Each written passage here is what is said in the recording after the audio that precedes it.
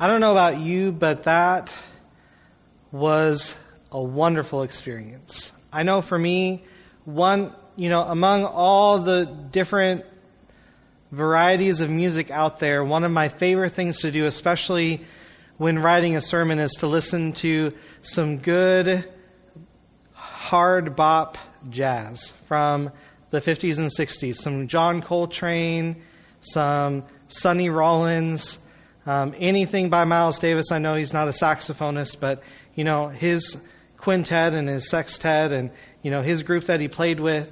And listening to Stefan for me is like listening to a smooth, rich saxophone. And so I pray that blessed your heart as much as it blessed mine. So this morning,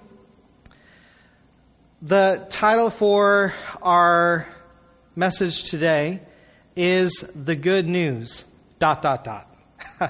And our big idea that we're going to be exploring today is that through faith in Jesus, we are saved into God's kingdom. Our passage this morning comes from John chapter 3, verses 13 through 21. And this morning we are launching into a brand new series that is going to explore the core message that defines and drives everything that has to do with the Christian faith. For some of us, that might seem like a bit of a getting back to basics kind of series. And for others, this might be something completely new, a new thing that you've never heard about before. And so you are welcome here at the table this morning. Wherever you land on that spectrum, though, I want to challenge each and every one of you who is watching this video right now. Don't just tune out. Don't switch to autopilot thinking, I've heard that all before. Oh yeah, that verse, I've read that, I've heard that. Yep, same old, I got that. Instead, I want to challenge you to engage, to start up conversations in your family, in your neighborhood, in your workplaces, if you get to go to them, if you're not homeward bound, as it were. And to lean into this topic that we'll be exploring for the next couple of months.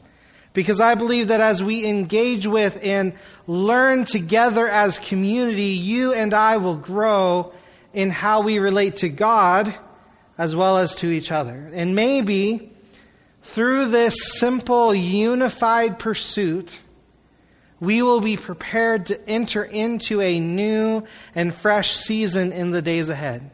Are you ready? All right, let's get started. So, now in a little over a month, I will be turning 33 years old. It's going to be my Jesus year, which is a big milestone. And while I'm sure that this year will be one I will never forget, how many of you can relate to that? I want to take you back to a time, though, when I was 24 years old. I was rounding out my first year of Bible college, and my wife Angie and I, we were living in Milwaukee at the time in this great little duplex apartment with a palm tree outside. It was really exotic and cool. We were serving at this church in Clackamas on the worship team there, and God was doing an overhaul in my life like you wouldn't believe. But in the middle of that very formative season for me, there was this moment that I will never forget. I came home from working my shift at a local coffee shop called Windhorse Coffee and Tea. If you've never been there, this is for free. If you've never been to Windhorse Coffee and Tea, I just encourage you to go out there because they make the best honey lavender lattes you've ever had. And if you've never had one, do yourself a favor. I digress. So anyway, I was going home, and I knew that Angie would have gotten home ahead of me, and that she would have had dinner ready, and that was an amazing time for us because we got to, choose the things that we like to eat, not what our kids like to eat now, and it was beautiful. And my wife is beautiful, and I am truly blessed by her cooking prowess, and also by just the sheer fact that she is an amazing wife and partner in life. So anyway, there I was. And so I pulled up to my usual parking spot right underneath this sort of maple tree, some kind of tree that was along the sidewalk there. And I noticed when I looked at our door that our door was the screen door was propped open a little bit, which piqued my curiosity. But I thought, that happens. But that was until I noticed that there was a little baggie that was taped to the glass of the screen door. And I looked a little closer as I started walking up the sidewalk. And inside this Ziploc bag was a little stick that had a display on one end that would either show a single line, right, or two parallel lines. And depending on what was on that screen would determine if it was telling me something negative or something positive. So I looked even closer, and clear as day, no mistaking it, Angie had just shared with me the good news, some good news rather, that would alter the course of my entire life. It was on that day that Angie told me she was pregnant with our first child. So like anyone who's excited, like any man who's excited at this kind of news, I ran in the door, I wrapped my arms around my bride, and we laughed and we cried and we celebrated that good news together. And while that wasn't the end of our pregnancy adventures that we were about to have, that's a story for another time, encountering that news changed everything for me. There are these kinds of moments for all of us, I think. Some bigger than others, but these moments where we experience some piece of good news that makes a major impact on our lives. And for the next few moments that we share together, I want to talk to you about what the Bible calls the gospel, which in the language it was originally written in, it literally means the good news. And so today we're not just talking about some news or the latest news that comes up on your news feed. How many of you know that that's some bad news recently? No, we are going to begin talking about the good news about Jesus. Because unlike any other message in our world, the story about Jesus, the details about his life, death, burial, and resurrection, and all of what that really means for every person who's ever lived, the gospel has the power to change your life forever. Because through faith in Jesus, we are saved into God's kingdom. And so with that in mind, let's look at the context for what we're about to read. Our passage today is from the Gospel of John in the New Testament. It was written by the Apostle John, who had the privilege of traveling with and following Jesus of Nazareth. At this point in history, the Jews were eagerly waiting and hoping for the promised Messiah to come and set all things to right and to establish God's kingdom here on this earth. And most people were expecting that this deliverer, this Messiah, was going to be some kind of military commander, some kind of political leader who would lead a revolt against the Romans and restore Israel as God's chosen people among the nations.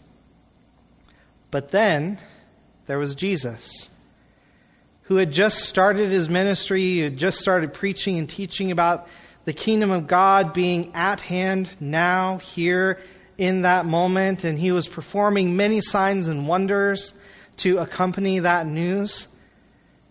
And so for the people who were paying attention, the people who were hungry, they were starting to get excited because they thought, maybe, just maybe, this Jesus was the Messiah they'd been waiting for all along. Or maybe not. Enter a man named Nicodemus, who, Nicodemus, he was a Pharisee. He was someone who pulled a lot of weight among the Jewish leadership of the time. He was a teacher of God's word. He was someone who was respected in the community. He was someone, though, that was paying attention who was hungry, who wanted to know more about what God was doing through the ministry of Jesus Christ. And so, while they both happened to be in Jerusalem, Nicodemus wanted to set up a meeting between him and Jesus. And that appointment was scheduled at night, which would have been a time that they could meet without being interrupted. Whether by the crowds who were all jazzed and excited about Jesus and what he was doing, or the religious rulers who were upset by the things Jesus was teaching and doing. It's not a good PR move to start your ministry by driving the tax collectors and money changers out of the temple. It's not a good PR move. Jesus wasn't here to make friends in that way with the religious elite. So, meeting at night, Jesus and Nicodemus, they strike up this conversation in John chapter 3. And for the sake of our time today, we're not going to cover the first half of the conversation. That's definitely worth a read, and go back and go ahead and read that on your own time. But what I'd like to do is I want us to plant ourselves like a fly on the wall right in the middle of this talk, because it's here that we find an incredible summary of the gospel. So as we go to the scriptures and we lean in to listen to what God has to say to us this morning, we come with two main questions. The first is, what is the gospel? Maybe put another way, we could say, how do we define the gospel? What's a good definition? And the second is like it, and is the next step in that progression, is why does it still matter? Does the gospel still matter today in 2020? So if you have your Bibles, please turn with me to John chapter 3. John chapter 3, beginning in verse 13 and going through verse 21.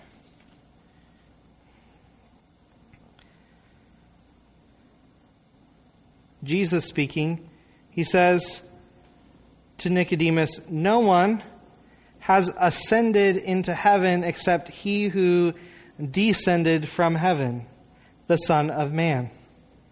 And as Moses lifted up the serpent in the wilderness, so must the Son of Man be lifted up, that whoever believes in him may have eternal life. For God so loved the world that he gave his only Son, that whoever believes in him should not perish, but have eternal life. For God did not send his Son into the world to condemn the world, but in order that the world might be saved through him. Whoever believes in him is not condemned, but whoever does not believe is condemned already, because he has not believed in the name of the only Son of God. And this is the judgment. The light has come into the world, and people loved the darkness rather than the light, because their works were evil. For everyone who does wicked things hates the light, and does not come to the light, lest his works should be exposed. But whoever does what is true comes to the light, so that it may be clearly seen that his works have been carried out in God." In an answer to our first question, what is the gospel? I think if we were to summarize what we just read, maybe a good way of defining the gospel would be to say it this way: that through faith in Jesus, we are saved into God's kingdom. I'll say that again. Through faith in Jesus, we are saved into God's kingdom. And so the first thing that means for us is that, number one, if you're taking notes, Jesus offers healing to the hurt caused by our sin. Jesus offers healing to the hurt caused by our sin. In verse 14, Jesus made a reference to an obscure story from Israel's 40-year journey in the wilderness. Here's how it went down. So in Numbers chapter 21, we learn that along Israel's travels, there came a point where they grew impatient again. This was nothing new. This happened frequently throughout their journey, and you can read more about it in the first 5 books of the Bible. But anyway, so they grew impatient again, and so they spoke out against God and Moses, the leader who had been placed over them. And so in Numbers chapter 21, verse 5, the people said, "Why have you brought us up out of Egypt to die in the wilderness?" They're asking God and Moses this. And continue on. "For there is no food and no water, and we loathe this worthless food." Now, for the record, right before this part of their story, God had just caused water to gush out of a large rock in the middle of the desert, and along the way, He had been providing them each and every day with this miraculous bread from heaven that they called manna, and also He was sending little quail birds for them to eat. So clearly there's no food or water here, just loads of water and bread and birds. Maybe a good comparison to help us understand this attitude would be like when it's time for dinner in the Walls household. And Angie and I have just taken our time to make the most amazing dinner that is delicious and miraculous and maybe even reminiscent of when we had first gotten married and we were newlyweds. And we put the food in front of our children. And instead of receiving it with loving and gracious hearts, they push their plates away and they say, "I don't want this. I want chips." The audacity of my children. The audacity of God's people.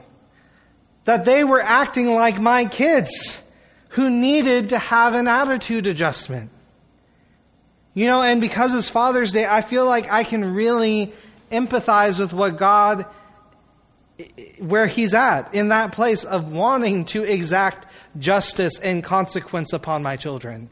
Right? Listen to what His response is in Numbers chapter 21, verse 6. Moses writes, "The Lord sent fiery serpents among the people, and they bit the people so that many people of Israel died." My worst nightmare. Anyway, that's pretty intense. I mean, snakes on their own are pretty bad. That's my least favorite part of Indiana Jones. But snakes that are on fire? No, thank you. No, thank you very much. No. But then what happened in this story? Well, I'll tell you because we haven't turned there yet, and we're not going to today, but you can do that on your own.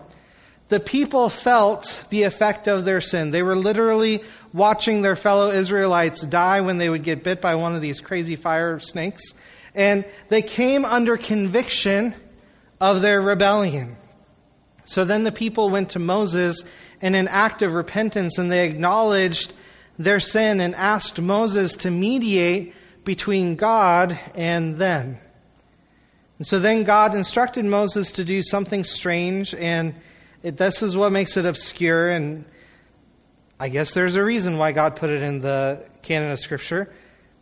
God instructs Moses to make a fiery bronze serpent. So a snake in the shape or made of bronze, and to put it on a pole and to raise it up so that anyone who got bitten by one of these fiery snakes, if they looked up on that snake, that bronze serpent, they would live and not die.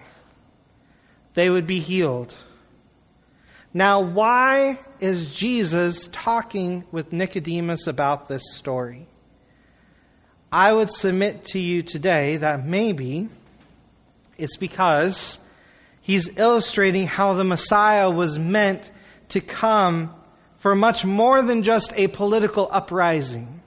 That at the core of the good news about the kingdom of God that He had been preaching about, God's mission was to deal with the root cause of all our problems, sin. The cause of our human condition, sin. In Scripture, whenever the alloy bronze is mentioned, It's talked about in relation to judgment and justice. And so this bronze object is representative of God's judgment against sin and unrighteousness. And so God had Moses fashion an object that would representatively bear all the consequence of the people's rebellion. And when they would trust in what God had provided to save them, they would live and be healed. In the same way, the Apostle Paul makes this statement in his second letter to the Corinthians. Talking about Jesus, he writes, "He," meaning God, "made him," Jesus, who knew no sin, to be sin on our behalf, that we might become the righteousness of God in him." What that means is that when Jesus was going to the cross, he was going to take on himself all the penalty for all that we deserve because of our sin. All the hurt, all the pain, all the shame from our sin. Jesus, the Messiah, was going to bear all of that on himself as a sacrifice, so that if we would just look upon his sacrifice, seeing him lifted up like that bronze serpent in the wilderness, then we would truly live. Jesus even takes it a step further and says that not only will that mean healing for the hurt caused by our sin, but that it will actually bring us into something called eternal life, which is a succinct way of saying that we will be saved and get to live in God's kingdom forever. That's my paraphrase of that phrase. So the gospel reveals that Jesus offers healing to the hurt caused by our sin, because it's God's plan that through faith in Jesus we would be saved into God's kingdom. John chapter 3 also reveals that the gospel means, number 2, that Jesus came to bring the dead to life. Jesus came to bring the dead to life. In verse 16, Jesus says, "For God so loved the world." It was the Father's love. It was his heart for you and for me that caused him to give his one and only Son to this saving effort. I mean, I can't imagine giving up one of my 3 kids towards a saving effort for all of humanity, but God only had one. How much more of a sacrifice that would be for the Father to send his Son to a death sentence for us rebellious sinners. I don't know if you know this, but God's love is a never stopping, never giving up, unbreaking, always and forever love for you. And even though it may not make sense to you, and it may feel like he doesn't know what he's bargaining for, like he doesn't know what he's getting into, the truth is that God saw how much it would cost to love you and to love me, and he still said that it was worth it. It is God's heart that no one would perish because of their sin. That's why he freely offers us this costly grace that was paid for with the blood of his Son, Jesus.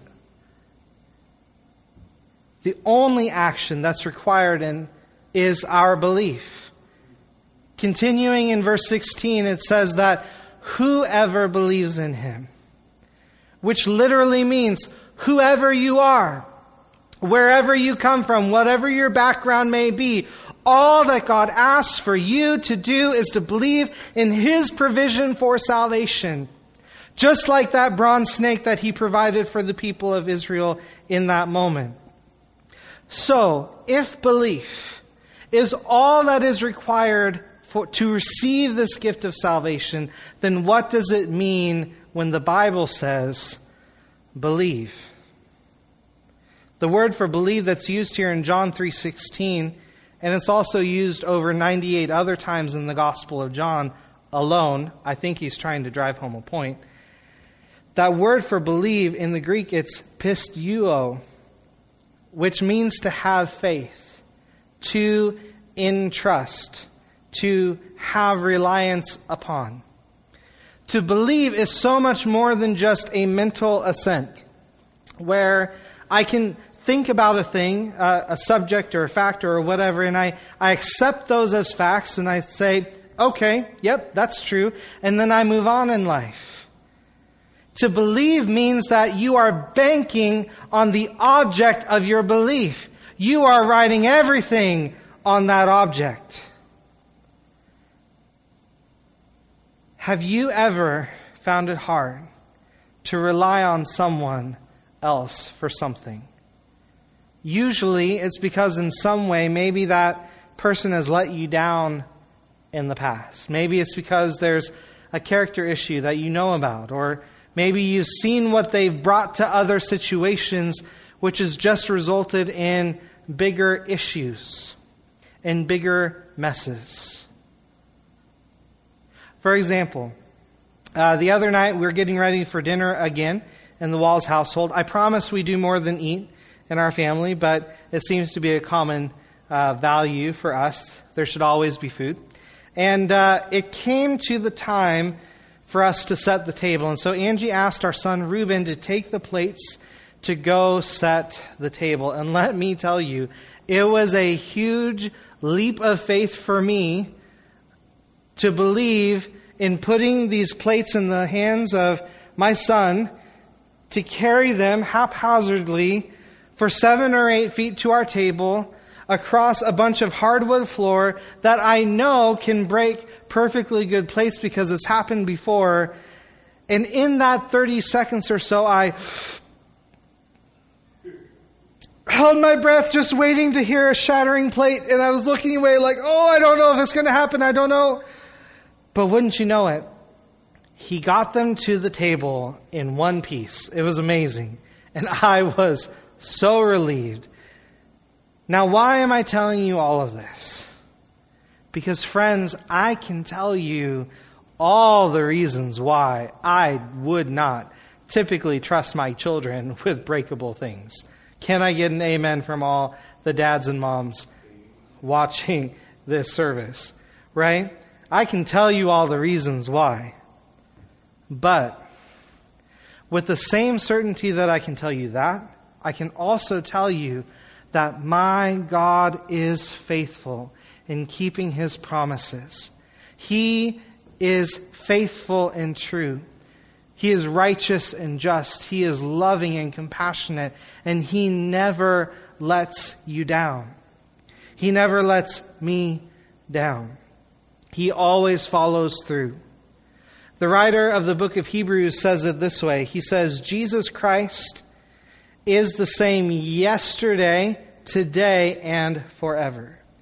And again in the letter of James, the writer says, every good and perfect gift is from above, coming down from the Father of lights, with whom there is no variation or shadow due to change. Which, in layman's terms, means God does not change. God is faithful. You can count on Him. You can take His promises to the bank. He is faithful to do it. You see, we don't have to approach God's gift of salvation like it's a trick, or that somehow He's not going to follow through this time. We don't need to wait for the other shoe to drop. He is trustworthy. We can count on Him. And even when our earthly fathers fail, and they do, God, our Heavenly Father, never does.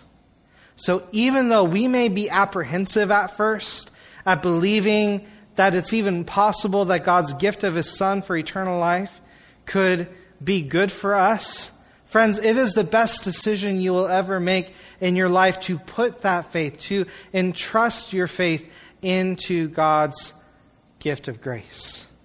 This reminds me of a great quote by Billy Graham's grandson named Tullian Tchividjian, who has had to walk through his own mess of life at times, where he says, only the gospel can truly save you. The gospel doesn't make bad people good, It makes dead people alive. That is the purpose of the gospel. That we would be transformed by His power and grace, not from being bad to good, but being brought from death to life, from being perishing to flourishing, from dying to thriving. Oh, how we need that truth in our lives today. That Jesus came to bring us, the dead, back to life. Colossians 2:13 says, you and me, you were dead because of your sins, because your sinful nature was not yet cut away. Then God made you alive with Christ, for He forgave all your sins. When we believe in God's one and only Son, through faith in Him, in Jesus, we are saved into God's kingdom. And so the gospel also means, number 3, if you're taking notes, Jesus made a way for us to be with God by the cross. Jesus made a way for us to be with God by the cross. In the early pages of Scripture, here we go. In the book of Genesis, it describes how God created the heavens and the earth. How He put all the universe together and how He made this good world that we see around us.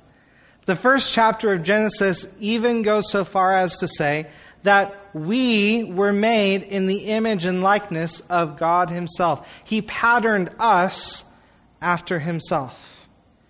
And with each new addition to the created order, God called it good. Which means that it was whole and complete. It was lacking in nothing.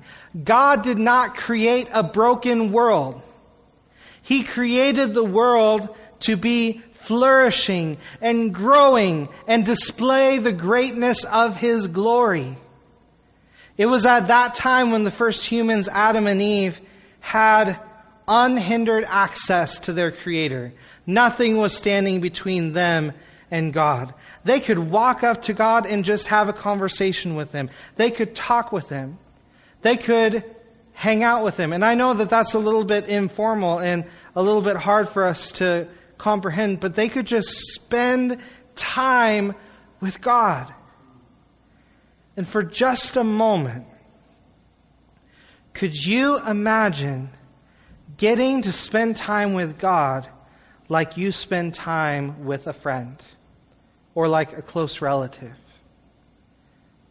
For me, it's easy to imagine talking to someone like Stefan or to someone like my wife or to a coworker of mine or my neighbor or anyone I meet on the street. It's easy because I understand that, I can categorize it, I can experience that, that's something I know. But for some reason it feels unnatural to even imagine that we would get to be face to face with God, that we were even created for that. Just a few chapters into the good world that God had created, something went wrong. Adam and Eve disobeyed God's one rule. Think about that, one rule in the garden. And as a result, they died spiritually that day, and they passed that death on to you and to me today. We are all born with a sin nature that makes it so that we are bent towards sin. We are born that way with sin in our hearts. We can't help but be selfish in our ambitions. We can't help but move toward those thoughts and those actions that are against God's good way because we are born with sin in our hearts. From that moment when humanity first sinned, there has been a vast distance between humanity and God.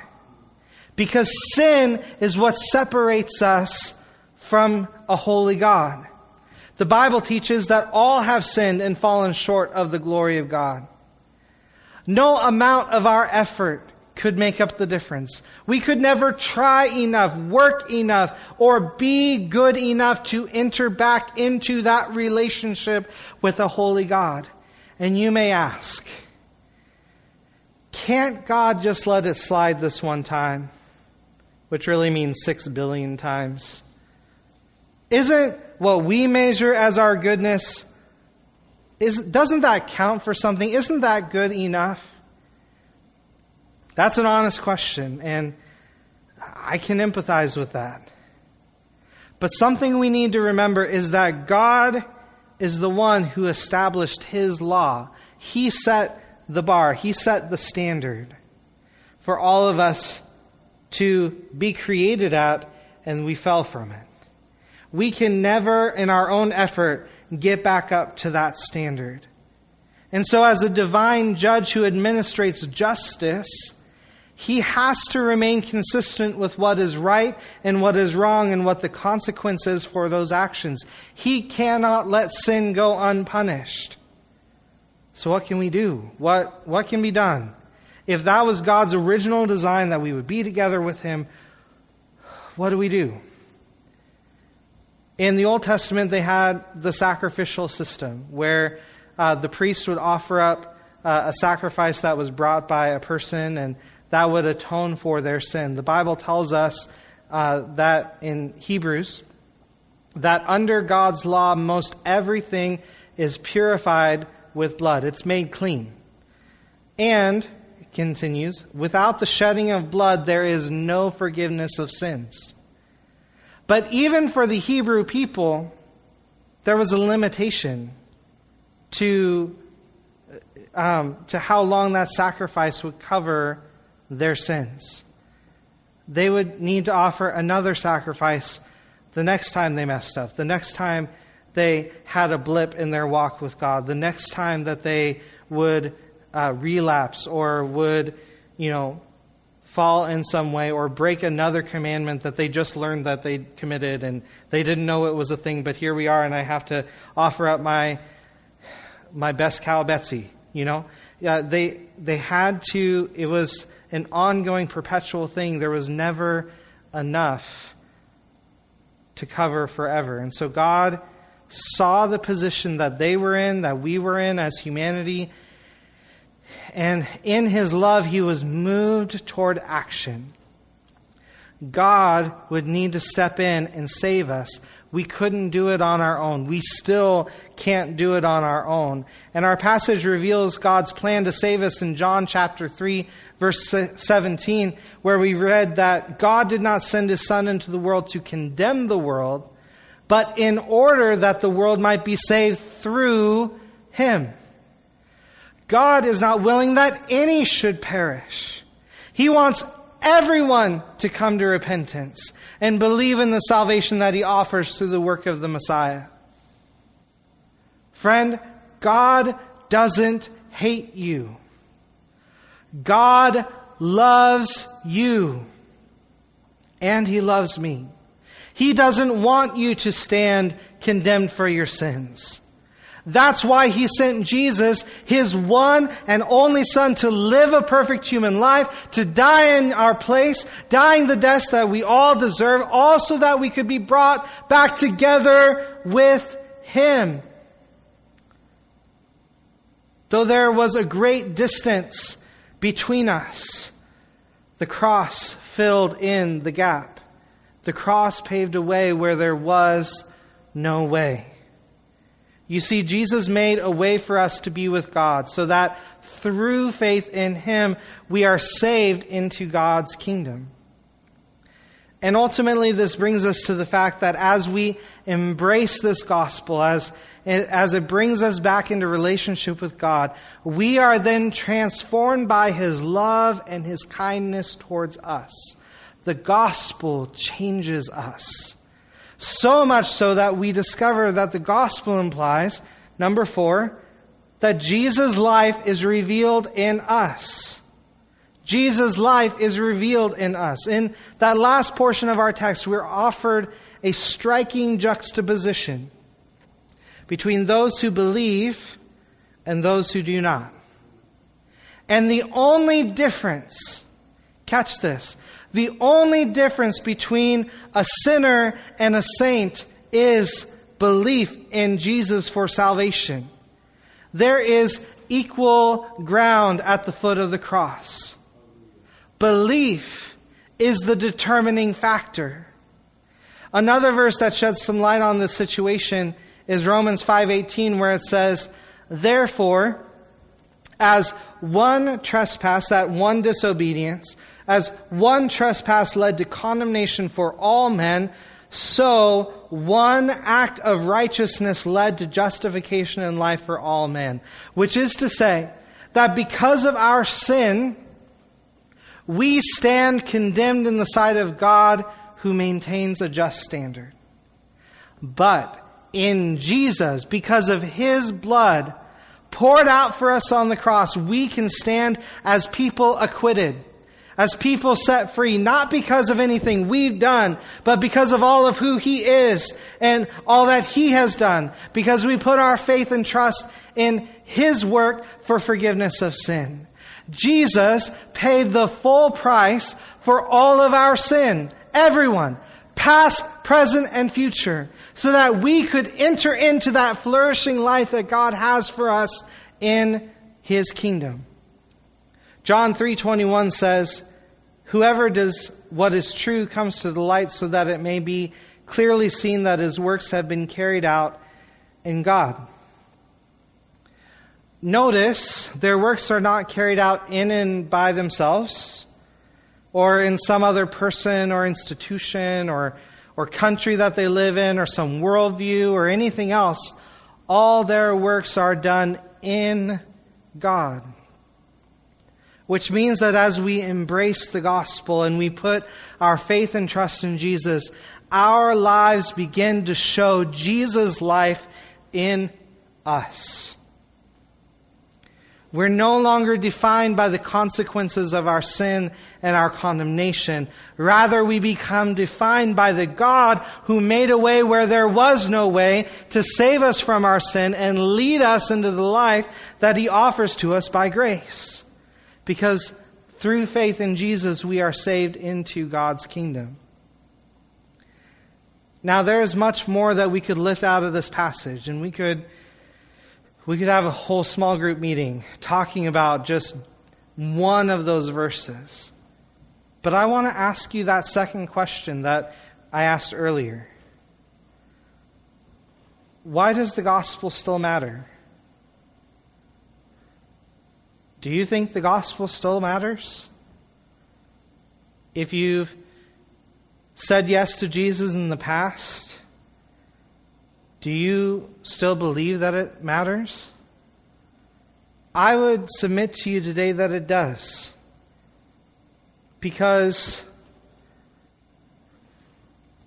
the reason the gospel still matters is because there are times along our journey when we forget. And when really we come to a place of unbelief, just like the people of Israel. And we grumble and we moan and we throw back all of God's blessings into His face and say, "You haven't given me anything." When really He's given us everything we need for life and godliness. He's given us the gospel. He's given us the good news, which should permeate all of our lives. And so even though we should personally know it, not just up here, not just in what we think, not just in what we know, but we should really know it in the core of our being, in our hearts, that transforming knowledge, and we should be living it out. We need to be reminded of the gospel and to embrace that beauty of God's grace for us today. Not just the grace that He had for us all those years ago, whether it was a year ago, 5 years ago, 10, 20, 30, or more years ago. God has an encounter for us today. And maybe you're here for the first time. Thank you so much for joining us with this online church experience. We're still adjusting to things and we're still figuring it out.